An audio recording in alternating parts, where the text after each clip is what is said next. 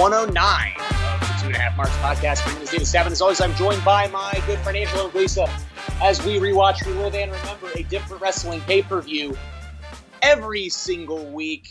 And we're back this week with the first of a two-parter. We haven't had many WrestleManias on this show. But we have a WrestleMania here, and it's a 4-hour WrestleMania. So we're doing a split in half. Not even I can fucking... Listen, I wrestled twice this weekend. If my voice is a little not what it is, it's because I yell a lot when I wrestle. And I'm fucking tired. I got my back fucking screwed up. I got fucking scratched all over.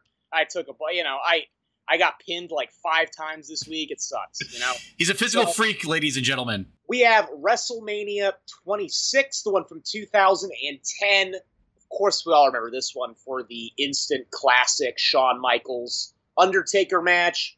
Arguably the greatest WrestleMania match in the history of WrestleMania. I don't think you can, it's certainly in the conversation. But we're not going to be doing that. We're going to be doing all the undercard stuff all through the first of the big matches, which is of course the return of Bret Hart. His first match in 10 years, first WrestleMania match in 13 years, and it of course is against Vince McMahon in one of the oddest fucking matches in the history of wrestling. It's so fucking weird. But there is some fun stuff on this show. Really looking forward to talking about it. What's going on, Ange? Yeah, it's a really solid undercard. You look up and down, you got some good names. I thought the standout thing here was, with the exception of Bret Hart and Vince McMahon, all the matches that did not have a title or prize on the line were very well thought out, story told matches for the most part. And I'd say the only one that really wasn't had 2 great workers that, we don't really have a lot of video evidence of them working together. And it's a very weird, interesting dynamic that you don't see these two in more matches together. I thought it was a very fun, start off to the show. There's a match I wish got a little bit more time, and a match that I wish got a little bit less time. But again, this is the 2010s. It felt so much simpler back then. Life was just so simple and easy. Sophomore year of high school, I think. No, 2010 is going to be 8th grade. Shoot. Overestimated there. But it was just a simpler time.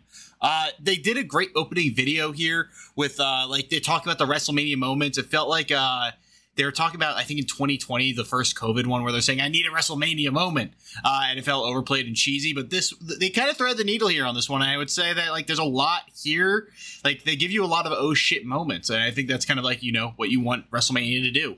There are they were on their fucking game with some video packages here. I really like the opening video package. And the one with the Bret Vince one was really good. Very good story on that one. Much better than the actual match.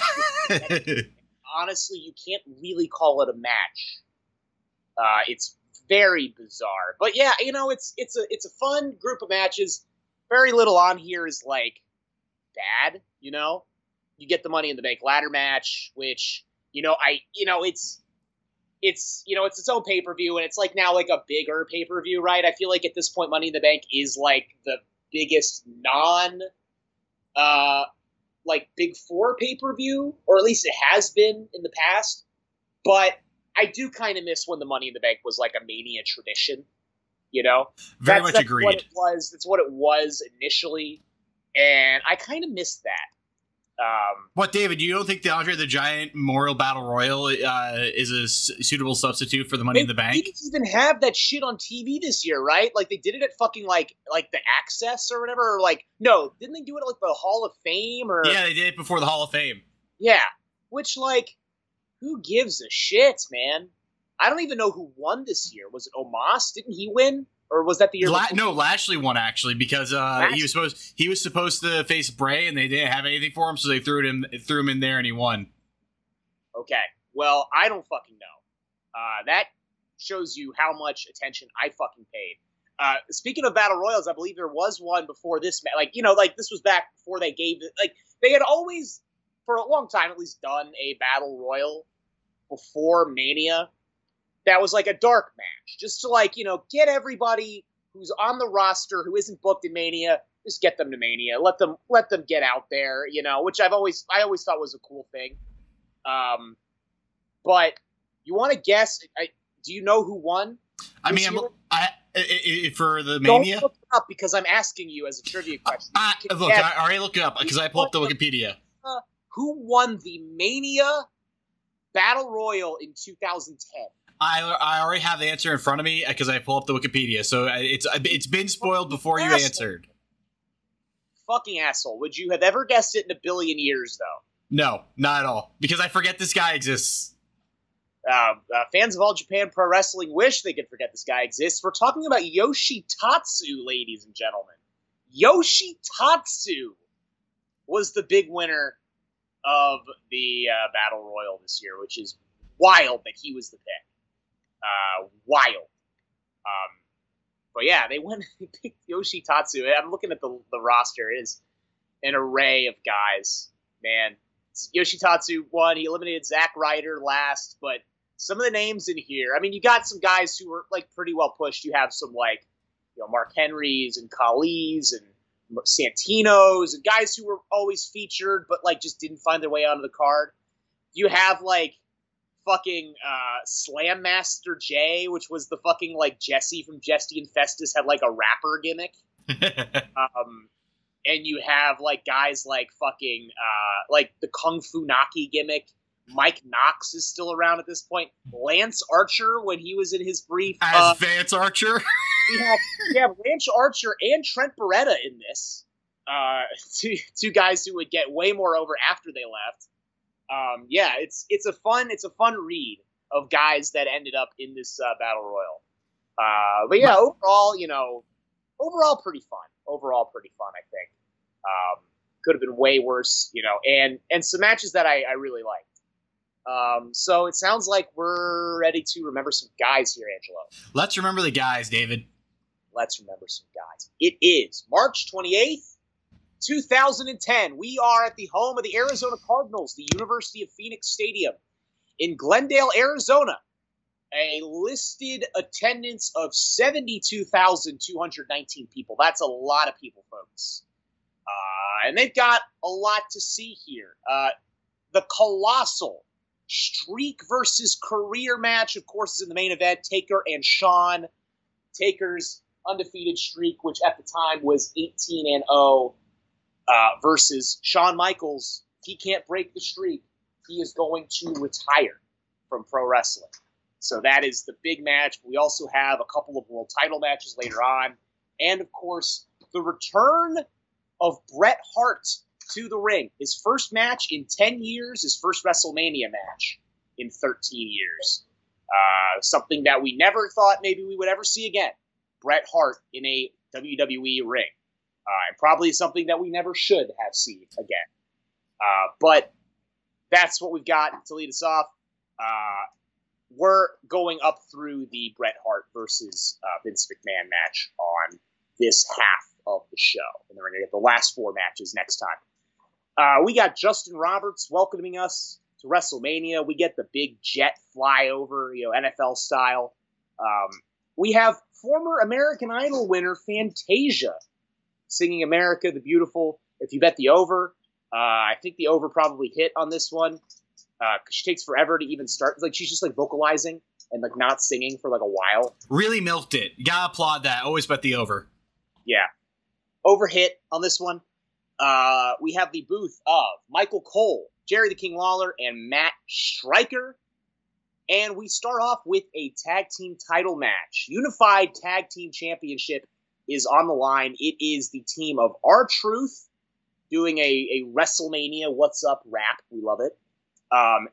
And John Morrison. I didn't remember this tag team ever existing. The R-Truth John Morrison tag team. Nope. They are challenging the team of Show Miz, Big Show, and The Miz, who have one of the worst tag team matchups of all time. Awful. Miz walks to the ring triple belted up because he's the unified tag champ, so he has both sets of tag belts. And he's also the the United States champion at the time.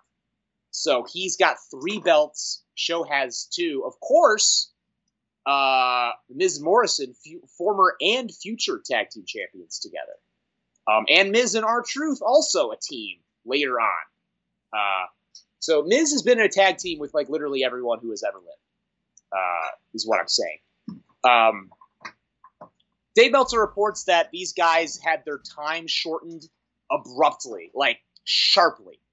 So they only get like, they basically rush, like, they like cut everything else out and go straight to like the last few minutes. And like the little bit we get is pretty fun. We have Morrison, he does a cool breakdance thing on Miz, and then Truth hits a big diving leg drop.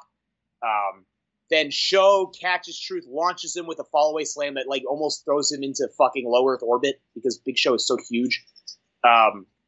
Big Show tries to climb up to the top rope, presumably for some sort of Vader type maneuver. Morrison kicks him in the face. Show takes a big bump back into the ring. Morrison gets his hot tag. He goes for Starship Pain on the Miz, but Show pulls Miz out of the ring, so he eats shit.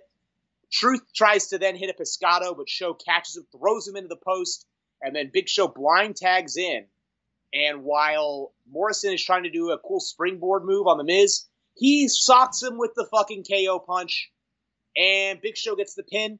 They retain the titles. 3 minutes and 20 seconds. I wonder where those, I'm assuming 5 minutes went, because this match felt 5 minutes too short. I was really vibing with it. This was fun. Like, granted, the teams make 0 sense.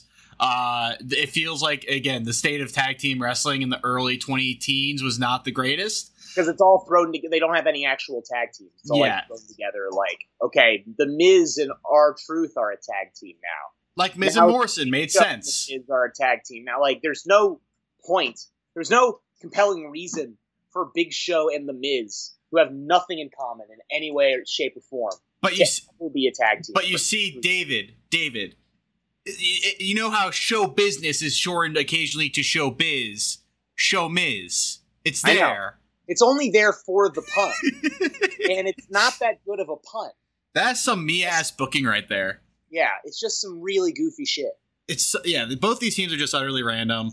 God bless R-Truth. If you told me that he was one of the most pure-hearted individuals on the face of the earth, I would believe you. That guy is just always entertaining, always funny. I think he does the most with whatever he's given. I love that guy, and I love having him come up on the podcast. Shout out to R-Truth. Starship Pain, also really cool-ass move. I never really got the power level of it, because it's not like... It looked cooler than the impact it had, which is kind of like the Crossroads for me. It's like, it's a cool-looking move. But, like, as far as impact goes, it leaves a little bit for me to be desired, although sometimes he would come down really hard on those guys with that move. So, I don't know.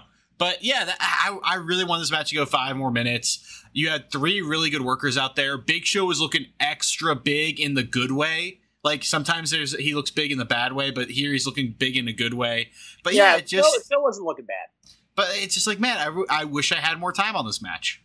Yeah, I have a very clear memory of the first time I ever watched John Morrison hit the Starship Pain, and I was like, whatever, 13, 14. And I remember it like really broke my brain trying to like imagine like what the fuck he was doing and like how he did it. Yeah. I don't know. It just looks so cool. And it's still cool. And he's still hitting it today. It looks just as good, How many G's do you think he hits in that thing? I don't know, man. He's throttling up. He's throttling up. It's a lot of rotations. Yeah, it's fun. It's a cool move. Yeah, I mean, it's funny because it's so clear that they just like they got their time shortened hard, and they were like, okay, well, we'll just kind of skip to like what's right before the Morrison hot tag. We'll just kind of do something and then get there, and then we'll just do the finish, And yeah, the little we get is fun. I guess they needed that extra time to show us the highlights from the WrestleMania Pro-Am Golf Tournament, which they do right after this. I needed to see Santino comically shank his drive 500 yards to the right. He's just like me. Because he's a goofball. He's a comic character. And there's no way he could hit a drive straight down the fairway. He's a fucking nerd. So We needed that. We needed that whole. We needed that whole gimmick. We needed that whole montage, and that's why we didn't get 65% of this match. Fair trade. Is that maybe, depends on how much you like John Morrison. I personally think he's really cool, and he was great on Survivor David versus Goliath. But yeah, we get to see all the spoofs and goofs on the golf course, and then we go up next up. You guys remember the Shield triple threat? You remember that whole? Everyone was really excited about that. Let me do you one better. We got the Legacy triple threat. Ooh, baby. Way more important. Much bigger deal. It is the Legacy triple threat. It is the it is the former Legacy group, Randy Orton and the other two, the Nepo babies of WWE. Randy Orton's been an asshole to them, which, I mean, in retrospect, Ted DiBiase Jr. kind of deserved it.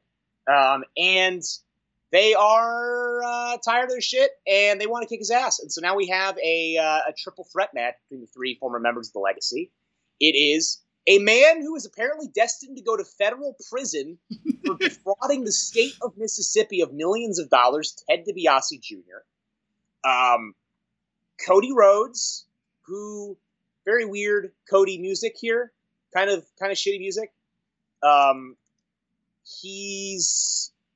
Is anyone in this match a baby? I guess Orton's a babyface. Orton's the babyface. Yeah, but he's still a dick. And of course, it is Randy Orton.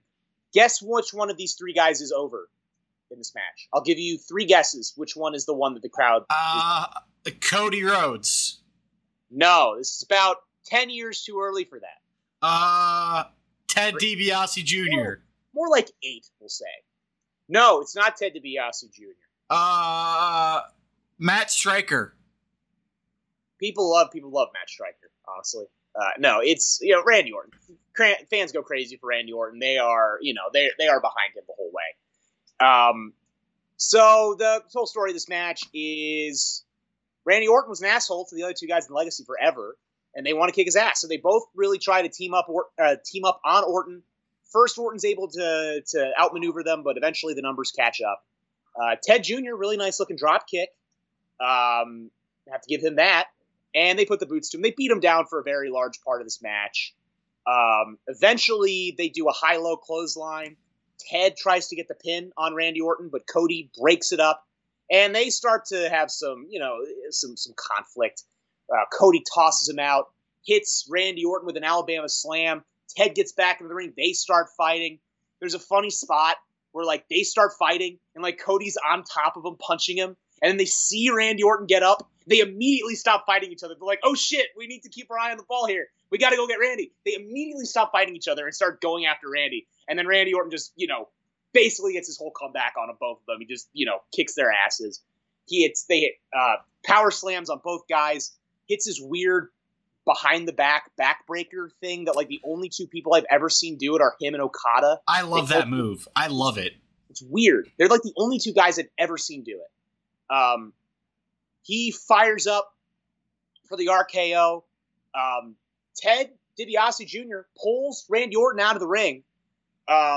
Cody, in the ring, tries to hit a pescado to the floor. Randy grabs Ted and pulls him in the way. So Cody takes Ted out. Ted starts bleeding. I don't know where he got busted open, but he's bleeding somewhere around here. They get back in the ring. He hits double draping DDTs. Starts calling for the RKO on Cody. But as Cody's starting to work up, he changes his mind. And he pulls out the Randy Orton super finisher, the punt. Capital, all caps when you write the punt. Hits the punt.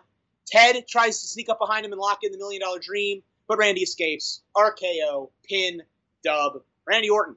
Very surprising that Randy Orton would be the one to win this Legacy triple threat. Never saw this one coming.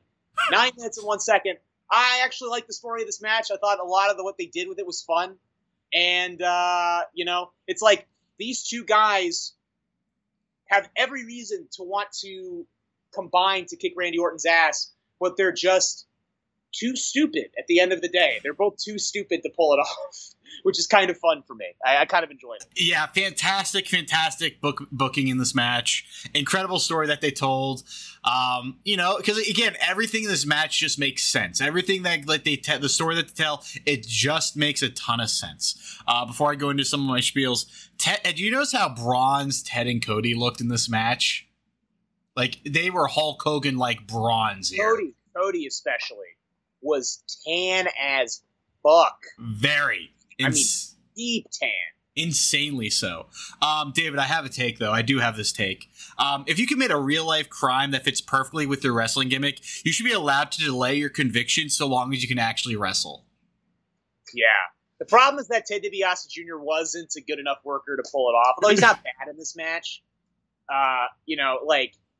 That is true. Like, that is very much because, both him and his dad, the $1 Million Man, Ted DiBiase, were involved in this Mississippi scheme with like Brett Favre. Be careful now. We don't want to get sued. That allegedly involved. Yes, they have been charged just like a couple weeks ago, actually. Like it's been in the news relatively recently. But like, that is kind of DiBiase type behavior, right? That is something that I would imagine the Ted DiBiase character to do. So, I don't know. It's like, would you arrest Mike Rotunda if he beat the shit out of a guy for not paying their taxes? No. I mean, like, the letter of the law would say that you should, but I kind of think he should get away with it. Because he's working, ladies and gentlemen. It's pro wrestling, and it's always a work.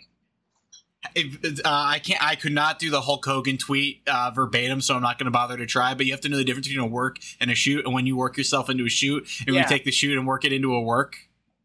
Yeah, you jabroni marks who don't know a work when a shoot, and then you work yourself into a shoot.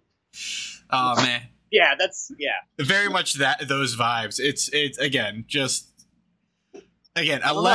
allegedly. That's the key word here is allegedly. But this was a fun match. Again, I can't say that enough. I still felt like there was juice to be squeezed though out of Legacy at the time they broke up. It felt like they kind of did it for like 4 months and then decided, we need to get you guys on the card and we have no one really for you to feud with, so you're gonna feud with each other. I have another thought about the Ted DiBiase thing. Allegedly. I wonder if it's a case of like life imitating art.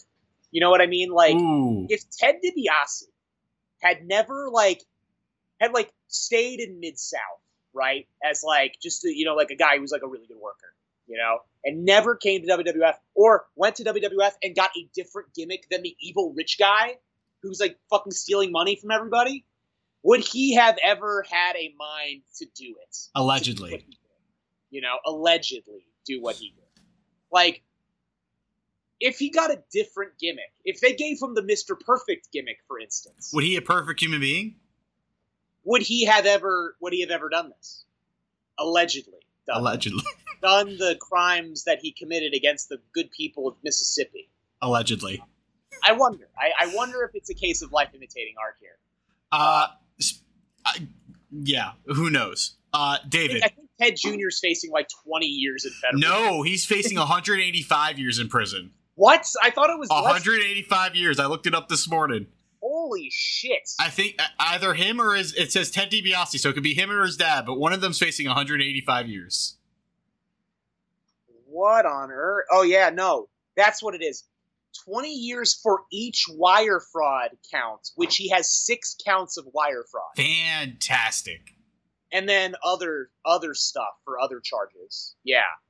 That's insane. So yeah, Ted DiBiase Jr., if you liked him in the Legacy, well, too bad, because he's maybe going to federal prison for the rest of his life. So that's really fucking cool. Moving on from the legal issues, David, how high does the punt rank in terms of power level of finishing moves? Unfathomable. And I remember being a kid when he started doing the Legend Killer gimmick and he started punting people. And I was just like, oh my God, he's actually killing these people. Like, how could you work punting a guy in the head? I was like, I'm a fucking little kid, but like, I know that like wrestling's fake, quote unquote. But I'm also like, he's actually punting these guys in the head though, right? Like, there's no way that he's actually killing these guys. He put John Cena's dad in the hospital. Unfathomable power level from the punt. I mean, it's crazy. Honestly, one of my favorite finishing moves. Just full period. Incredible gimmick. Incredible. I mean, just so good. Randy Orton has really had an incredible career when he's had, like, two of the all-time just nastiest fucking finishes ever. The RKO, which, you know, is, like, incredibly, like, one of the most famous finishing moves in the world. And then the fucking punt. Amazing. Shout out to Randy. Randy was in the news today. People are saying he might never wrestle again. Like, apparently doctors have told him that he should retire. Shit. I was hoping he was going to come back soon. I hope we can see Randy in the ring again. I really do. He's an all-time talent. Next up, we talked about it a little bit in the lead-up. Money in the Bank. Remember when this was at Mania? Remember when they used to do the Money in the Bank ladder match at WrestleMania? That was really fun. Here's the one problem. Why are there 10? 10? 10. Way too many. Way too many guys to be in this match. And it is like a who's who of the mid-card in 2010 WWF. We've got Kofi Kingston in his weird spot where they stopped pretending that he was from Jamaican, but he was still kind of Jamaican. He's still coming out to the Jamaican music, and he's still kind of doing his Jamaican, everything he was doing before. Hey, the theme was a banger, man. The theme was a banger.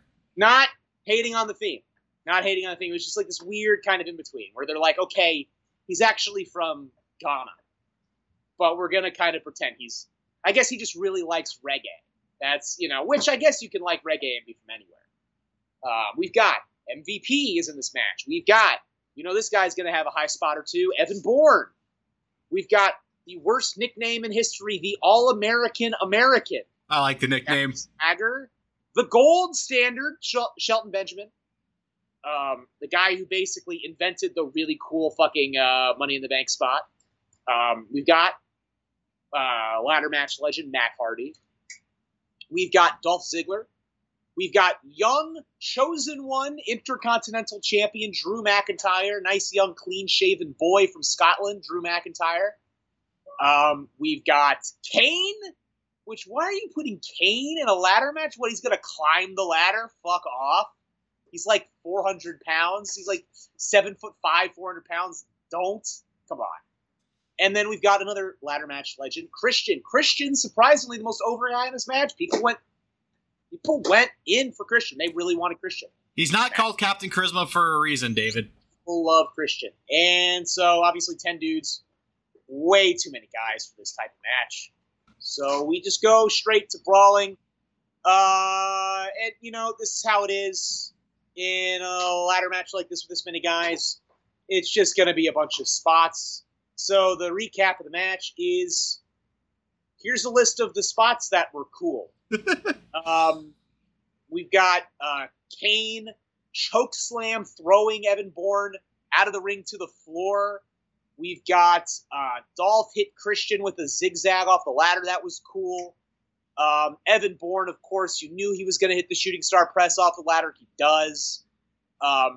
Then Matt does a huge hip toss off of the ladder, where Evan Bourne goes from almost the top of the ladder and flip bumps and lands in the ring.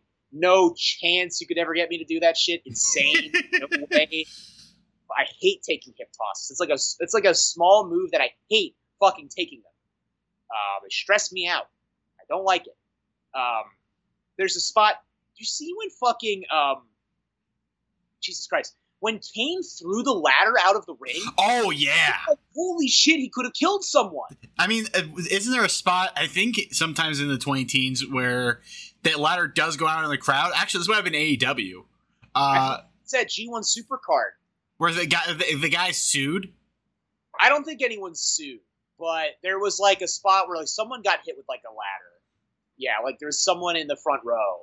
I like kind of remember that because I was there. I like kind of remember that. Yeah, I think you're right. Back and like refresh my memory on exactly what happened. But yeah, insanely dangerous. Could have fucking taken someone's head off in the front row. But yeah, Kane just yeeting the ladder out into the crowd. There is the spot where this is kind of one of the memorable spots from this match, where they gimmick a ladder so it breaks top way. So there's like one ladder side and one ladder side, and they're both separate. And Kofi like gets in between them and uses them kind of like stilts, and he kind of like stilt walks with the ladder legs, and like into the center of the ring and then tries to climb up the middle of the ladder, which like there's like 10 other ladders around. You could have just gotten another ladder and not done this whole weird stunt where it doesn't even really look like you could probably get high enough anyway. But he tried, and it was like, obviously, like, Kofi's a great athlete. He has incredible balance. This is like, it's really impressive that he could do this. But I was also like, that's kind of stupid that you would do that. I love that spot. I thought it was objectively the spot of the match. But he does it, and then it doesn't ultimately work out. Christian hits Matt Hardy with a reverse DDT off the ladder, where Christian does that reverse DDT, and he's been doing it for years, but all the announcers miss it, and they think that it's Matt hitting him with a twist of fate, which is that, like, they kind of come down the same way, but it's not. It was Christian hitting the move. He was hitting the reverse DDT. We end up with Christian and Swagger, last two guys at the top of the ladder.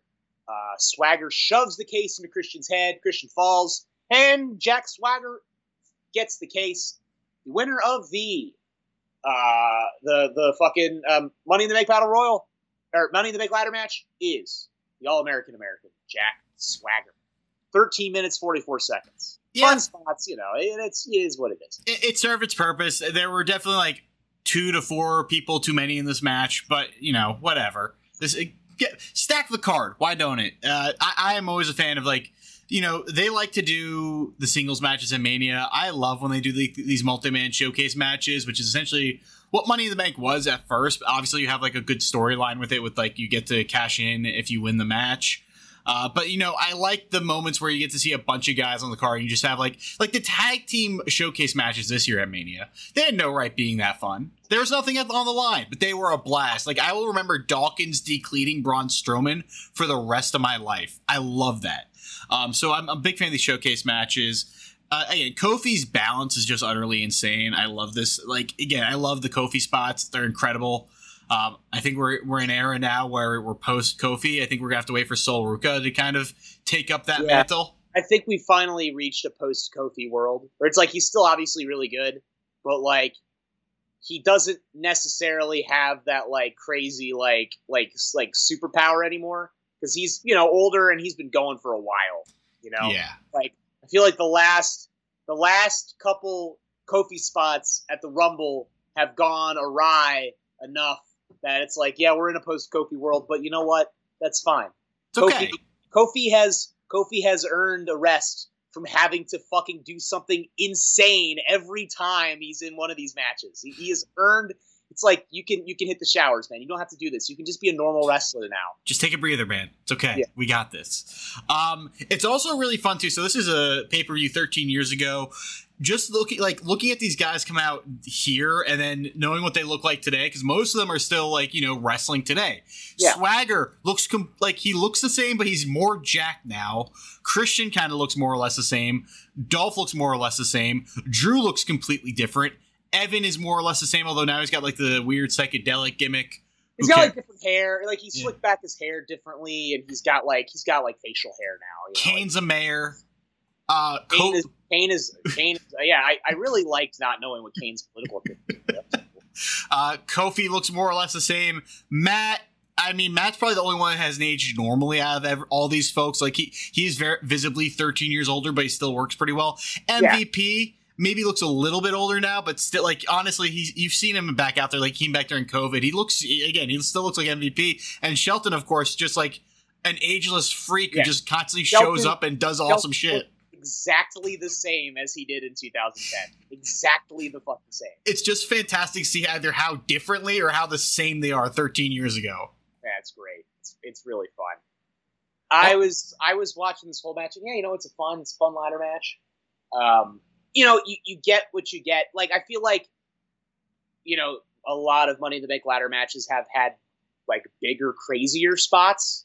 And it's a little overstuffed, right? It's a little overstuffed. Like, what did MVP do this entire match? Like, not much. He had one big boot in a corner. Yeah, like, he did nothing this whole match. Like, you didn't need 10 guys. It's kind of insane. Like, looking through this, like, MVP didn't really do much. Kane, obviously, he's not going to... What did Drew McIntyre do? Like, not really much at all. He was the base for the Kofi stunt finale, and he threw Kofi out. and that was it. Did he get any real shine? Did he get to do anything cool? Not really. No.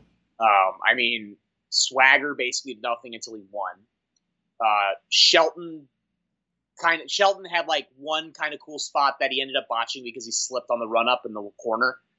Wasn't that Kofi that did it? No, that was Shelton. I'm pretty sure. I'm looking at my notes right now, and yeah, it was. No, actually, I'm wrong. It was Kofi. It was wrong. I was wrong. It was definitely an homage to the original Shelton Benjamin spot. So did that spot in the 05. Like, was it the first? It was the very first one. He did the ladder run out and did the big flip dive onto the floor, which was like the first like really fucking cool Money in the Bank ladder match spot ever. They did that sort of same deal in the corner to Kane, and then he slipped, and then Kane like grabbed him and powerbombed him onto the ladder. It was also like a really weird Money in the Bank because there wasn't like that huge spot. The biggest spot really was Evan Bourne taking that hip toss off the top of the ladder. Hardy did get flipped by, I think, Kane over the top of the ladder onto a ladder that was situated with the ropes. I'm going to say ladder again. Take a drink every time I say ladder. Ladder. But like he took a flip bump onto one that was set up with the ropes and the original ladder. Drink. Again, you can't say Money in the Bank matches without saying ladder. But yeah. Well, it's I hate to break it to you, but it's a ladder match. No way. But yeah, there wasn't that moment really that made a Money in the Bank match a Money in the Bank match. Outside of Kofi's stilt walking, there was nothing really. Oh shit, he just did that to his body outside of Evan Bourne taking that ridiculous hip toss bump. Bourne, and you knew that Evan Bourne was there to do some cool shit. He did the shooting star press. You knew that he was going to do a shooting star press off a ladder, and he did. He delivered. And yeah, he took that hip toss bump off of the fucking ladder, which again, I think I would rather run headfirst into a fucking like wheat thresher than take that. Like, holy fuck. But take a million corner bumps into that shitty turnbuckle. Listen. He's great. He's still Seidel. He's still good as fuck to this day. I mean, he's like barely aged. When you on the occasion when you get to watch him work in like AEW and Ring of Honor, guy can still fucking kill it.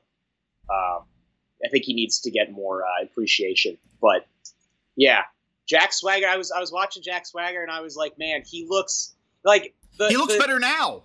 He looks better now, and you know what? He's got a cool hat now. And honestly, the hat completes the look so hard. I like the hat. I never realized how much his look would be improved by giving him a purple bucket hat. It has tied everything together for him. Like, Jack Swagger, Jake Hager was a guy where it was like, you know, he's physically impressive, but he's always been missing something his whole career. And in my opinion, the best he's ever been, the most entertaining he's ever been, was literally now his gimmick is I wear a bucket hat.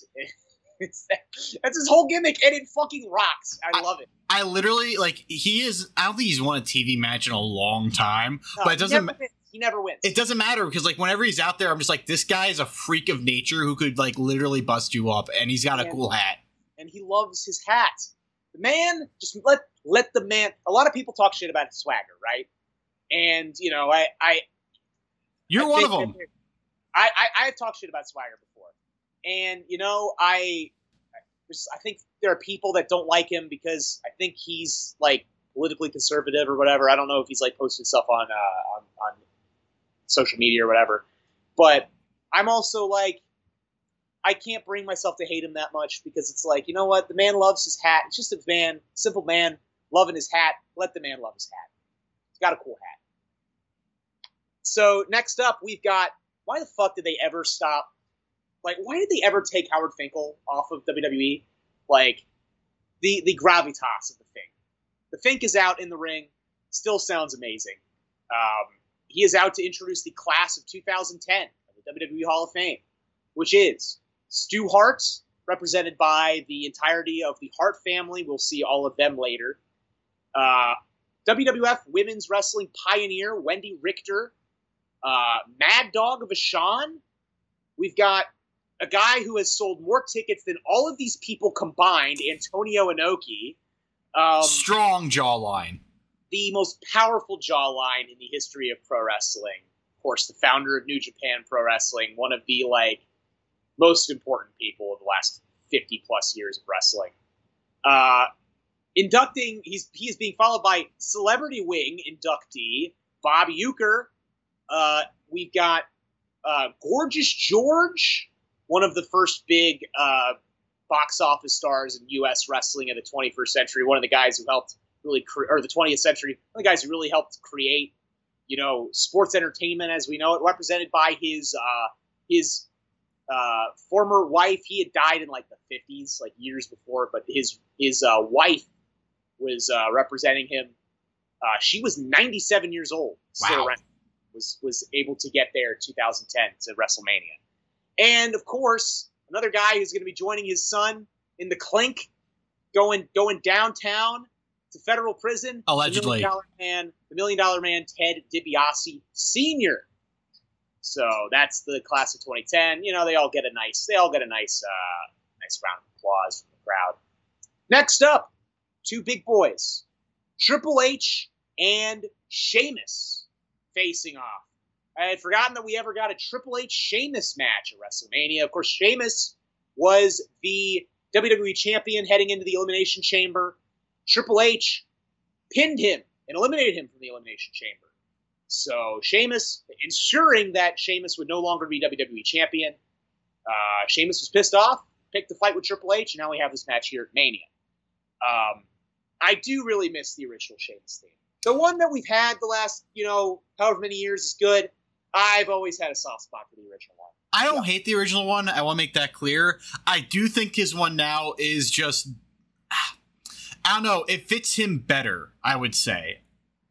I think the old one is a little, I don't know. It just, I feel stronger about the second one than the first one.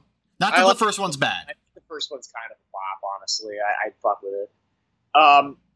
Crowd obviously goes nuts for Triple H. Quite possibly the last Triple H Mania entrance that wasn't like a $5 billion production where he comes out on some kind of vehicle with like 50 extras and like it takes 10 years. He just does his normal The Game entrance. Yeah, I thought that was the weirdest part. Is just like, oh, this is not the Triple H entrance I was expecting. I was like, which insanely ornate, like 35-minute Triple H entrance is this one? I can't remember. And then no, it was just a normal Triple H entrance. So yeah, we have Triple H and Sheamus. Triple H working the legs early on. He actually put Sheamus in a figure 4 leg lock early on. But Sheamus gets to the floor. Triple H follows him out. Sheamus grabs him, catches him, throws him into the stairs, throws him into the barricade, beats him up for a while. Hits 2 consecutive Irish Curse backbreakers. Hits a running power slam for a big near fall. Triple H then comes back, hits a bunch of stuff.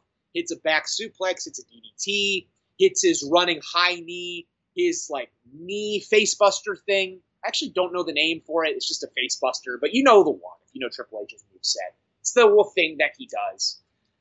Hits a neck breaker. Sheamus goes for a brogue kick. Triple H ducks. He goes for a pedigree. He goes for the pedigree. Sheamus back body drops him out of it. Then hits the brogue kick. Goes for the pin. Triple H kicks out of the brogue kick. According to Michael Cole, in this moment, Triple H becomes the first guy to ever kick out of the brogue kick. I believe that. Whether that's true or not, I don't know. But according to Michael Cole, this was the first time the brogue kick had ever been kicked out of. Triple H comes back, hits his spine buster. They end up on the apron. Sheamus hits another brogue kick on the apron here. Triple H falls into the ring. Sheamus takes forever to follow this up. And then finally, when he gets back in the ring and takes hold of Triple H kicks him pedigree out of nowhere, and Triple H gets the pin and wins the match. 12 minutes and 8 seconds. And you better believe, was Triple H flexing hard or what? My man, Triple H, Hunter must pose, baby. Hunter must pose, brother. Whole fucking bodybuilding routine in that ring. My man was flexing forever. And he's looking jacked. Good day of work for Trips. Yeah, I get the finish, and I get the fact that, hey, this isn't a match. It has some stakes, but it's not like it's more of a story than any match with stakes. Weird to have the older guy, especially Trips at when was he he was world champion in 2017 still, so I guess he had 7 years left. Yeah, but he was world champion, Yeah, 7 years later. Yeah, because he was world champion heading into when he did the first match with Roman, right? Yeah. Because he won the no, that was 2016. Okay. He won the title at the Rumble. I still want to say, like, oh yeah, he's only got 6 years left. Like, it's not like he's on the way out the door here in 2010. But Sheamus did have an incredible year. It felt like, give him the win at Mania, establish a young guy. What Strip's going to have in a loss? Out of all the things I've said about like booking for the younger guy, this is probably one of the less egregious ones because everyone loves Trips in this moment. Trips is awesome, and you know what? He didn't get to do his full entrance, so you have to kind of at least give him the win because he didn't get to spend 15 minutes walking out on a motorcycle. But this was a good slugfest between two guys, and two guys that I always think of Sheamus today as like the modern version of Trips, just like they have a similar look. I think a similar style. I think whereas like Trips is more of the cerebral assassin, Sheamus is just a guy who wants to fight. But like I think the way they work in the ring is very similar. They have like a not dissimilar move pool. Wait. Can you circle back for me here? Who did you say is a modern version of Triple H? Sheamus. I don't think they work nearly similar, honestly. But like placed in the car, I don't know. I always compare the two. No, man, no. I have to push back on this one pretty hard. I really disagree with you here. And what way are you disagreeing? Yeah, like with like, what is it about the comparison that you do not like? I think that if anyone was going to be the new Triple H, it would have been Batista had he stayed long enough. But aren't they like pretty close in age though? Like having a new guy that's roughly the same age as you, those two. But he came along years after Triple H, though. Remember, he was the young guy in Evolution. Right. Okay. Triple H is like the prime guy. I guess Trips is always like looks because of like he had the hair for so long. He always looked younger than what he really was. Yeah, not a guy that went gray or bald very fast. Trips was relatively young when he really kind of first broke in with WWF. He was probably, when he was first wrestling in WWF 95, 96, he was in his early 20s, I think. He was a young guy, and like Batista did get a late start, right? We've seen Trips. He was a skinny dude. Yeah. He was relatively lean, and then, he goosed himself up, but I don't know. I don't think that Sheamus, occupies anywhere near the stature that Triple H does or has at any point really in the last 25 years. And he doesn't really work like Triple H. I mean, he's a bigger guy and he does some kind of like power-ish stuff, but he's more of a striker, honestly. Mm-hmm. That's why he's worked so well with Gunther, because they can just beat the fuck out of each other. God, I love today's version of Sheamus. Yeah, I would have to push back. I mean, like, think about it this way. When Triple H got to lead a faction, Triple H led two factions, right? Or was co-leader of two factions. Yeah. One was DX, one was Evolution. Sheamus has gotten to lead or co-lead two factions. One of them was the Brawling Brutes, which we won't remember in 5 years. And one is the League of Nations, which we've all already forgotten about. Who? Oh, I think there's a big difference there. That's fair. I think it's fair. I just, personally, I always see the two of them.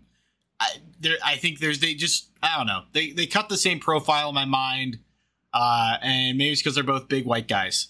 But again, I just enjoyed this match. It was a slugfest. It had a good story leading into it. I thought it would, the action was fairly straight up. And also, like, I love Trips' move pool. I love the high knee. I love the face buster. I love when he drops the knee on people's heads. I like the pedigree. But the finish, too, like, I kind of appreciate the fact that it's like, Trips is kind of playing possum, surprises the young guy who's full of hubris, and finishes the match. Yeah. No, I think it's a perfectly good match. It's perfectly well laid out. I think Triple H, especially later on in his career, got really good at like laying out and executing a match with a story that made sense. And I thought it was good. I enjoyed it. I think that it hit everything it needed to hit. I just think it's funny. I was just looking at this because I always remember this. We were talking about like the later stages of Triple H's career, right? How much time does Trips have left? I think it's such a funny footnote to me that, like, Triple H's final match, which is almost undoubtedly going to go down as the last match of his career, was at a Tokyo house show at Ryogoku Sumo Hall.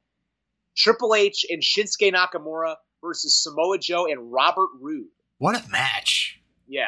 Robert Roode was in Triple H's last ever match, which is kind of crazy. And I mean, no disrespect to Robert Roode. I love Robert Roode. I think he's great. I miss watching him. But I think that's funny as shit that, like, Robert Roode was in the last match in Triple H's career, and it was just at a house show. I believe Mr. Roode had his C5 and C6 just fused recently. Yeah, I saw something about that. Really, best of luck to Robert Roode. I know he's an older guy. He's like 45. It's like sneaky old. Very sneaky old. He looks great when you see him. He looks great.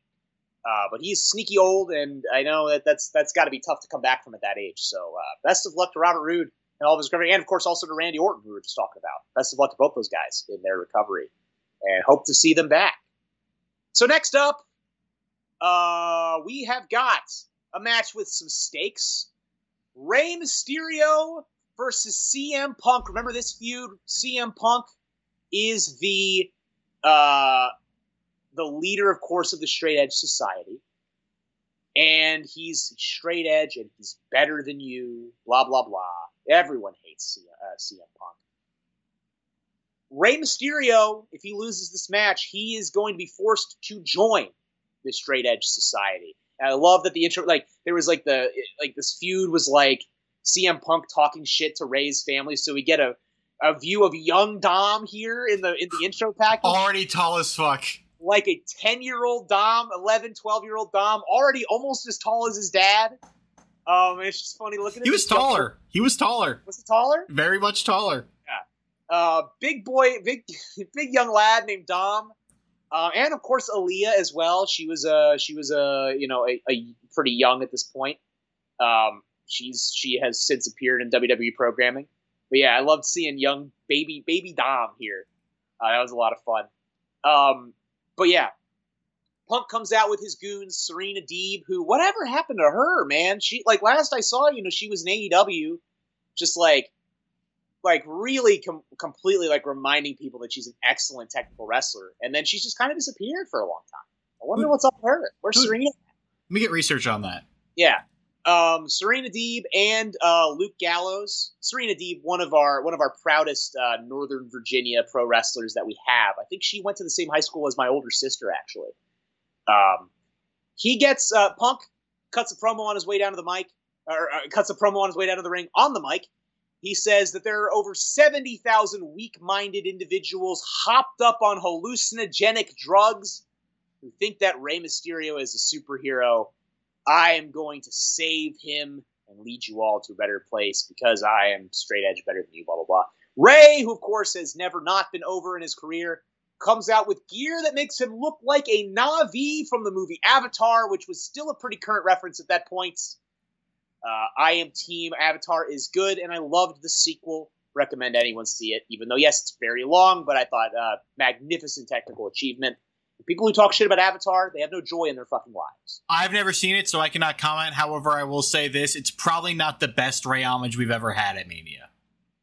Are you saying probably what, the Joker one? No, I just thought this one wasn't good. Not because it was like Avatar related. I just didn't think it. I was like, what the hell is he doing? And then Michael Cole said, I'm like, oh, that's what it is. Yeah, no, I agree with you. I don't think the gear hits super great, but it's whatever. He's got the the Na'vi dreads coming out of the mask and shit. It is what it is. So we have this match. It's very fast paced and fun. Short, but I actually really enjoyed this match. So Punk cuts him off right away off a distraction from Gallows. He tries to do a sliding drop kick in the corner, but Rey gets out of the way, crotches himself. Then they do this cool spot where Rey tries to do like a Cazadora wheelbarrow off the apron to the floor, but Punk catches him and just whacks him face first into the steps. Beats him up for a little bit. Rey tries to do a springboard, but Punk catches him into like a swing out power slam.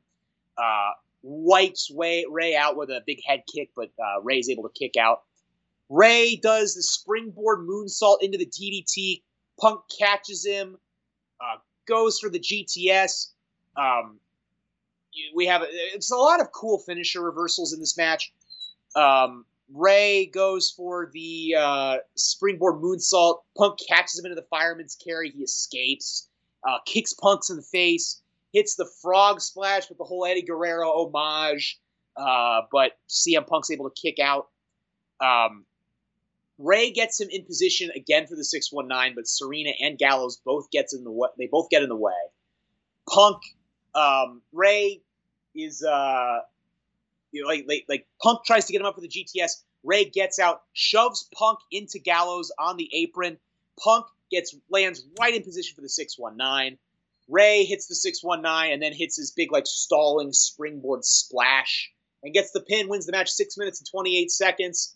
Fun match that, again, a lot of neat finisher reversals. Another one that I bet their time was cut a little bit because they go straight to the cutoff and then kind of almost directly into now we're teasing our finishes, doing back and forth. But they flow really well. I mean, you can tell that these guys have real good chemistry. They had other very good matches that you can find from around this time.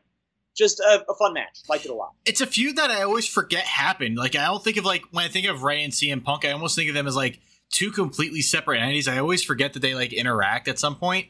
And it's always a surprise for me whenever they come up together. Back to the Serena Deeb research. It looks like her last match on AEW was in October.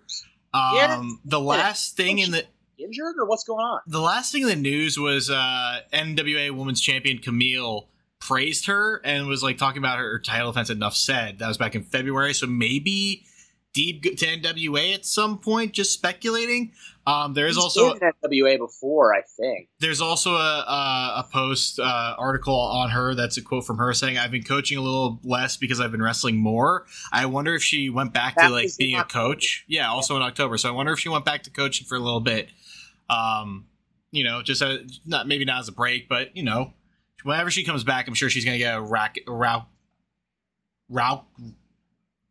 loud pop. What word were you going for there? Something that starts with an R? Raucous. Yeah, raucous. A raucous pop. I don't know if she's gonna get a raucous pop, but I always like watching her work. She's very good in the ring. Yeah, she was always technically sound. What was the match she had with wasn't Britt at the time, was it? Who was Rosa? Did she work with Rosa during her reign? Yeah. I loved watching her and Sheeta together. Ooh, that was also a really good good series. I saw one of those in person when one of the AEWs in Philly that I went to. So I saw a Sheeta Deeb one in person. Did they do a best of 5? They did a couple. They didn't do an official best of, but they did a couple of them, and they were very good. Yeah. But this was again fun match. This is Punk's best theme by far. Love this theme. That is something that I completely agree with. That is my. And I've actually tweeted this before, so it's on the record publicly. My personal ranking of CM Punk entrance themes is "This Fire Burns," number 1, best overall. Number 2 is "Miseria Cantare," which was his Ring of Honor theme that he actually came out to, if you remember, in the dog collar match with MJF. Popped enormous for that. I was losing my shit. And then third and last is Cult of Personality. It's the worst one.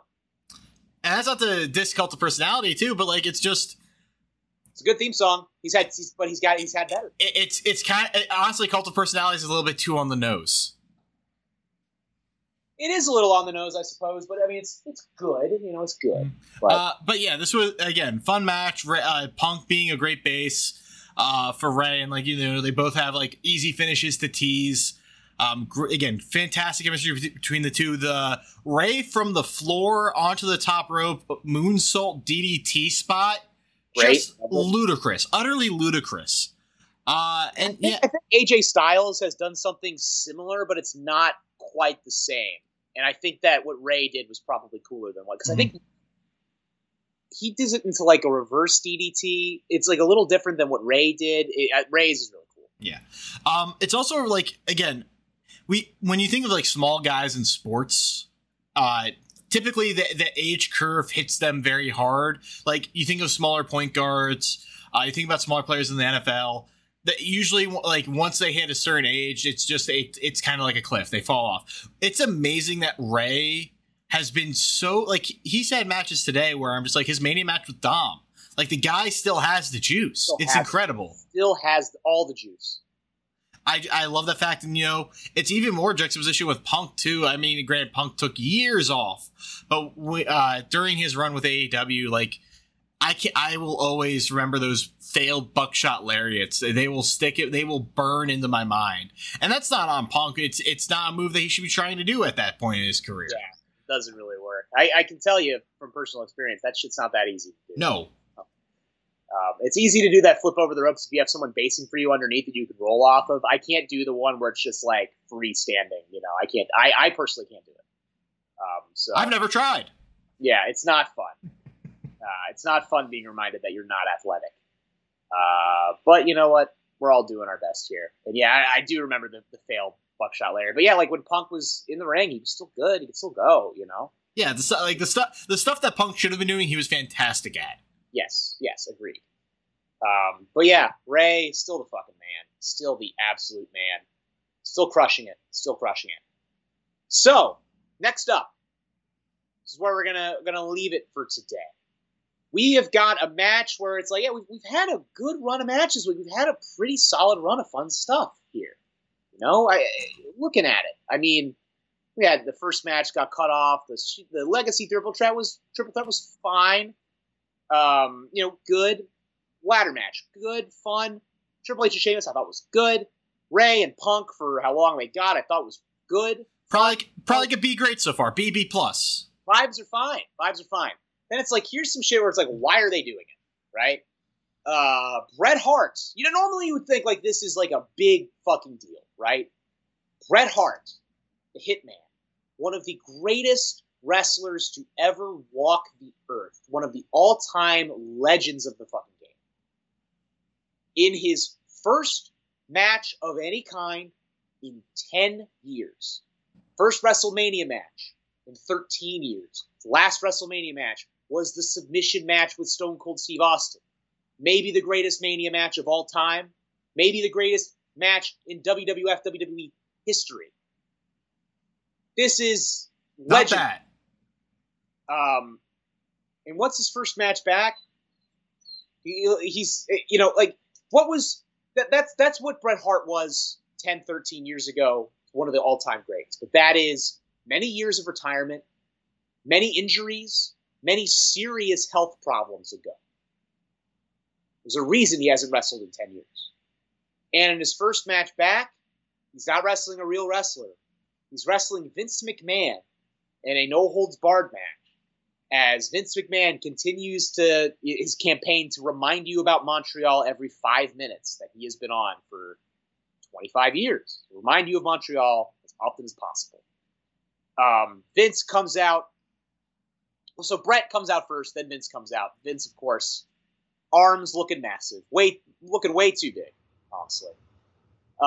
Comes out with a microphone, and he tells Bret, "You're getting a Mania-sized screwing." He has paid off the Hart family to be lumberjacks in this match. He says Bret screwed Bret, Vince screwed Bret, and now Vince and your entire family, the entire Hart family, has screwed Bret. All the Harts come out that were there representing Stu at the Hall of Fame thing. Several brothers, cousins. I saw Davey Boy Smith's wife, Diana, who was another, I think, a sister. And you have the current Hart Dynasty. I think it was the Hart Dynasty was the name of the group. Davey Boy Smith Jr., Tyson Kidd, and Natalia, the daughter of Jim the Anvil Neidhart. So they all come down and walk down with Vince to Vince's music. Bruce Hart, one of Bret's brothers, gets in the ring and gives Vince a hug before taking off his suit jacket and reveal that he is wearing a ref shirt. So Bruce Hart is going to be the special guest referee. And then Bret gets on the mic, and he says, hey, I know all you guys got paid up front. If there's one thing I've learned in pro wrestling, it's that there's nothing sweeter than a good double cross. The Hart family's stronger than ever. These guys tipped me off and told me what you were trying to do. We all agreed that we're not going to deal with it. Tonight is the night that Brett screwed Vince. So no, the Hart family, they took Vince's money and they're going to beat his ass. So then Bruce comes over, he hugs Brett, and then they ring the bell. The entire match is Vince getting beaten up. That is it. 11 minutes and 7 seconds of Vince getting beaten up. He gets no offense. He gets beaten up by every member of the Hart family in turn. It's slow. There is no heat at all. At all. It is a Bret Hart, an old man, beating up an older man with his family, beating up an older man in front of a silent University of Phoenix Stadium. It is bizarre to watch. Yeah, no pop at all until the finish. Yeah. There's no heat at all. There's like, normally you might think like, oh, people are going to take joy in watching Vince get his ass kicked. That maybe wears off. I mean, that, maybe at first, but then that wears off. And you're just watching Bret, who, of course, Bret has had, he had a serious concussions. He had a stroke at one point. He's moving around fine, but like, he can't do much. He only move he does is he throws punches. And he does throw some punches in this match. That's it. And he does the sharpshooter later. That's it. They beat him up. Vince gets beaten up by the other Harts on the floor. Davey Boy Jr. and Tyson hit him with a heart attack on the floor. Love that move. I actually did a heart attack today, about 3 hours before I recorded this podcast. Hey! I was the one doing the lariat part, which is called the fun part. Vince at one point, the closest that Vince gets to getting offense in this match is he's getting his ass beat by this swarm of people. And he actually crawls underneath the ring for a moment, emerges holding a tire iron, and he starts swinging the tire iron around. Everyone backs up like, oh shit, he's got a tire iron. Gets in the ring, swings it at Bret. Bret ducks, beats him up some more, gets the tire iron. He hits him with the fucking tire iron a bunch of times. He kicks Vince at the balls. There's one spot where Bret just like takes a breather, gets a chair, sits in the chair for a little bit in the ring, and he sits there and he just watches Vince writhe in pain for like an uncomfortably long amount of time. And then hits him with a chair about 30 times in a row. I mean, I cannot overstate how many fucking chair shots in a row these are. It's wild. Then he locks on the sharpshooter and Vince taps. 11 minutes and 7 seconds, ending what you can only very generously call a pro wrestling match. And that's it. All the Harts get in the ring and celebrate together. I'll give Bret this. Those chair swings ain't looking too weak after 10 minutes of whooping that ass. I've seen plenty of old-ass dudes get in there with a chair, and after one chair shot, it's all limp noodle arm action. And, Bret was popping them. Bret put a number on that chair. This match sucked. Yeah. It was not fun. Was Bret taking a little bit of joy maybe in hitting Vince with the chair? I don't know. But still. I'd like to think so. At the very least, I hope Bret felt vindicated because overall, it felt very heavy-handed with the storyline. Obviously, like you have the Bret screwed Bret, Vince screwed Bret thing. Obviously, that's a story that they're going to tell. But man, you don't have to lay it on that thick. It was very unnecessary. It kind of like takes the fun out of it too. Like, it was very unnecessary. It felt it was too much, too literal, too wrestling, too scripted to like really feel any kind of way about it. Yeah. Because at a certain, like, just alone, Bret Hart's return is, you would say that's a big deal. He's an inner circle Hall of Famer. He is one of the great wrestlers of all time, a guy who's been an influence and an inspiration for so many people in pro wrestling. And so like his return after all these years, I mean, Bret Hart wrestling again at WrestleMania is like, I mean, there was a point in time where that seemed like impossible to believe that would ever happen. But it's happening. Like, you would think that alone is a huge deal. But, you know, Bret Hart was not like The Rock. You know what I mean? He was not Stone Cold. He's not a guy who's going to come out there and have like a big catchphrase and, you know, cut a promo and do a fun gimmick. Bret Hart was Bret Hart because he was one of the greatest wrestlers ever. And you can't do that anymore. With him physically the way he was, he can't be what he was. Can't even be anything really approaching what he was. I always thought Bret became, I thought, a good promo, but not like an incredible, electrifying promo. You know what I mean? Like, he's not going to, like, you're not going to put asses in the seats to hear a Bret Hart promo. He was a straight man. He was a fantastic straight man.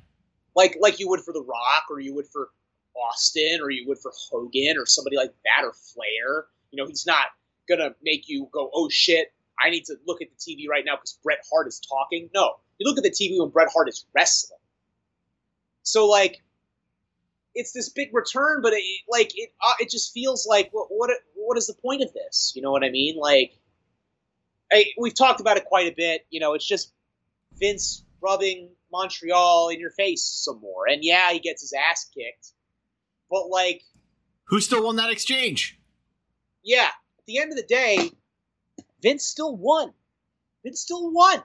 So it doesn't fucking matter. At the end of the day, Vince is still a billionaire, and Bret Hart cannot do the one thing that he did better than anybody. And that is wrestle. So it's, even though it's like, yeah, like, Bret beat him up. Is it some kind of vindication? It's not really. It doesn't really feel like it. It feels like, well, Vince still won, and he's just kind of tossing this little nugget to you. That's all that matters. Yeah. It sucks. It's depressing. It's fucking depressing. Truly is. And, like, you think about how a lot of guys that idolize Bret, like, when they were coming up, and how they've aged. Like, I think Jericho's probably a close comp in that regards. Like, Jericho's not been, like, I'd say the picturesque guy, like, fantastic worker, but not, like, always the guy that you think of, like, you know, eat your vitamin kind of guy. But, like, he's aged tremendously. And you think of the last few years of people's careers, usually those last few years, like 6 to 10 years, and Bret was, like, in his, like, early 40s when he left WWF. When Bret left WWF, there was no reason, even though he was older, sure, you know, he was, probably 40 or so, maybe. There was no reason not to believe, having watched him over the previous few years, no reason not to believe that he didn't have, there was no reason to expect that he wouldn't have at least a few more great years left. There's like a couple chapters of the book missing. Like, it's between WCW being one of the worst run companies in those late 90s of all time and getting injured. It's just like, how many times do we have Bret Hart show up in the late 90s WCW? You're like, why the hell is Bret Hart here for no reason and not wrestling a match? They never knew what to do with him. You know, that's what it was. They got him because they could, because WWF couldn't afford his contract anymore. And they got him because they could, and they wanted to rub it in WWF's face, like, hey, we got Bret. He's ours now. And then they never actually figured out what to do with Bret. Which, Bret Hart is, like, the easiest motherfucker to, like, book ever. Just let him wrestle, you know? It shouldn't be that difficult, but it always was for WCW, right? Couldn't make it easy. It's just, watching this makes me sad. As someone, I really revere Bret Hart. He is one of my all-time greatest favorite wrestlers of all time.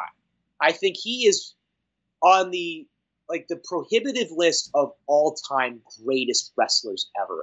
The master of technical wrestling, one of the greatest masters of wrestling psychology who has ever walked the earth. There may not ever be anybody on his level ever again. And this shit makes me fucking sad to see, you know? Because it's such a, like, you can't even call it a hollow victory. Like, it's not even a victory. You know, at the end of the day, again, as we said, Vince is like tossing you this bone because he knows, you know, at the end of the day, Vince is a worker. He knows what the fans want to see. He knows that the fans want to see Brett beat him up, and Vince was never had my biggest compliment that I will always pay to Vince is that when he knew when it was time to get his comeuppance and get his ass kicked on TV, and he always took that ass kicking and made himself look like a fucking punk. I thought during this match, I immediately thought of the Triple H CM Punk promo where Triple H would have said, if this was Vince McMahon in my position, he will have booked the match and let you beat his ass for 15 minutes. Yes. And not raise the fist. Because, yes, that was Vince. Yeah. So Vince knows that that's what the fans want to see, and he's going to provide that. Because at the end of the day, he's a worker. He understands that. But at the end of the day, he's a billionaire, and Brett is just a memory at this point. And that's, at the end of the day, Vince fucking won. No matter who screwed who, Vince won. And Brett lost. Yep. And it's fucking sad. So, that'll take us to our 2.5 marks. Angelo, start us off. I'm going negative half mark to misallocating match time. I would have rathered the 5 extra minutes that this Bret Hart beating went to go to Sheamus versus Truth Morrison. That was a very fun match, great pace. A lot of spots, was very enjoyable. Would have loved to have a little bit more time there. I did not need to see the extra 5 minutes of Bret Hart absolutely brutalizing old man. While, I'm sure there was some therapy there. Could have gotten all of that out in 2 minutes. Yeah. It was so long. It was so long. It was excruciating. Did not need to go that. It didn't. Had him fucking beat his ass for a couple minutes. Maybe they all get in a little bit, and then he puts him in the sharpshooter. That could have been 3 minutes. It did not need to be one of the 5 matches to have a 10-plus minute run time. Fuck, man. That shit sucked. It was bad. My 1 mark is going to simple non-title storylines. I can't speak today. You have Rey Mysterio and CM Punk. So if Rey lost, he would have joined Straight Society. You had the CM Punk video package of him creepily wishing Aaliyah a happy birthday, which makes your skin crawl. Yeah. Triple H Sheamus got Triple H pinned Sheamus to prevent him from being World Heavyweight Champion. Easy way to spin that match out. Orton, Rhodes, and DiBiase, the fallout of Legacy. Very simple story there. It's just, I enjoy that stuff. It's so WWE right now to just book around a title, and AEW falls in this trap too. It's very difficult, it seems like, to kind of book around the titles when you have a lot of them, or when you only have so much time. It's always you have to have the title, you have to have the titles. There's not a lot of secondary storylines or feuds that happen without a title, which is frustrating. And you have 3 right here that are very serviceable. It's not like there's anything complicated with those storylines. They're very simple stories. They tell the story, and they get a match out of it. So a big fan of that. And then my 2 marks, I mentioned this before, showcase matches for WrestleMania. Money in the Bank, probably the greatest showcase match because it's always the upper mid-card guys who possibly have next. Maybe you throw in a main eventer that's already there that, you want to kind of give an easy title shot to. It's always a lot of fun seeing those guys interact. You can tell a million stories with the fallout of Money in the Bank if you tell it properly. Here we have too many people, but I still enjoy the fact that you have all these guys, you get them out there, you have an entrance, they have a few spots. And it's a great way to kind of hey, if the crowd really reacts to them, you can kind of spin that out and elevate somebody, even if they're not the winner of that match. So 2 marks to showcase matches during WrestleMania. Sure. Yeah. You mentioned the 6-man tags or whatever. Were they 6-man tags or they multi-man tags they had this past Mania? They were both fire as fuck. And yeah, I'm glad that you reminded me of the Dawkins fucking lighting Braun Strowman up spot.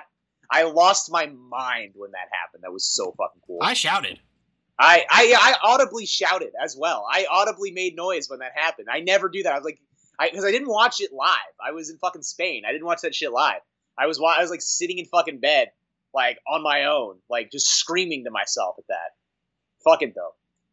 So yeah, I'm going to give my half mark to getting the Fink in. Any Howard Finkel appearance. It is just such a fucking tragedy that they shuffled him out when he was the WWF. I don't know. I can't. He's like the greatest ring announcer who ever lived. And I would always look forward to Mania because you knew they were going to have the Hall of Fame thing, and they would bring the Fink out for it, and he would come out, and his voice would still, he's a little bit older, a little bit gravelier, but had every bit of the fucking. His voice just has every bit of the depth and gravitas that you remembered. Just love listening to the Fink. He is the greatest of all time. There will never be another Fink. And so I'm going to give a half mark to the Fink every time the Fink would show up. I will never forgive Michael Cole or whoever was, having Michael Cole was speaking into Cole's ear. Survivor Series 2011 when Punk challenged, it was Punk versus Del Rio for the WWE title in MSG, and Punk brought Fink out to do his intro. Yes, I do remember that. Coolest fucking thing ever. And Michael Cole just shit all over it, like while it was happening. If I see Michael Cole in person, I will kick his ass for that. I know it probably wasn't his fault. It's probably Vince told him to do it, but I will still beat up the messenger for this. I'm going to give my 1 mark to the ageless Rey Mysterio. Just every time, and this was 13 years ago. By this point, Rey had been blowing our minds for 15 years by this point. And that was 13 years ago, and he's still going fucking strong. Still killing it. I mean, looks every bit as good now as he did in this match. Agreed. And he looked really good in this match. Every bit as good now. It really boggles the mind because Rey has been wrestling since he was 14 years old. He's 48 now. He has been a pro wrestler for over 2/3 of his time on the planet Earth. And doing all of that while wrestling a high-flying style. And, not always, especially when he was younger, not always the safest.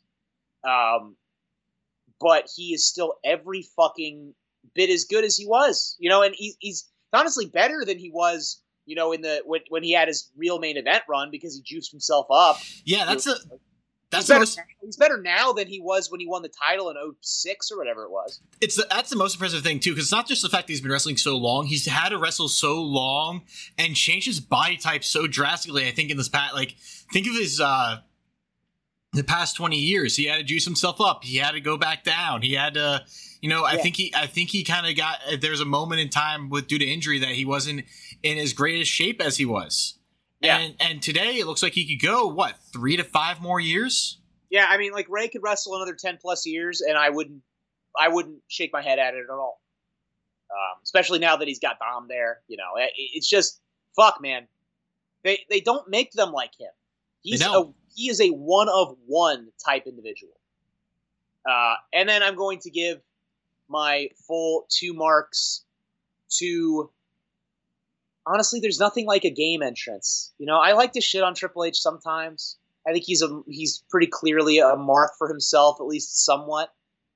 But the game entrance with the song and the flashing colored lights and the fucking the spitting the fucking water and flexing, I don't know, man. It is like this finely tuned entrance that is like just optimized to make him look as badass as possible and make the match that he is in seem as important as possible. I don't know. Something about the game entrance hits so fucking hard that it's kind of hard to describe. It just works. It just fucking works, man. If you can't mark for yourself, David, who can mark for you? Yeah. I mean, being a mark for yourself in pro wrestling is usually used in a bad way, but man, oh man, that's some cool ass shit. So that'll wrap up our coverage of the first part of WrestleMania 26. It's a little unbalanced. We've only got 4 matches left on the show,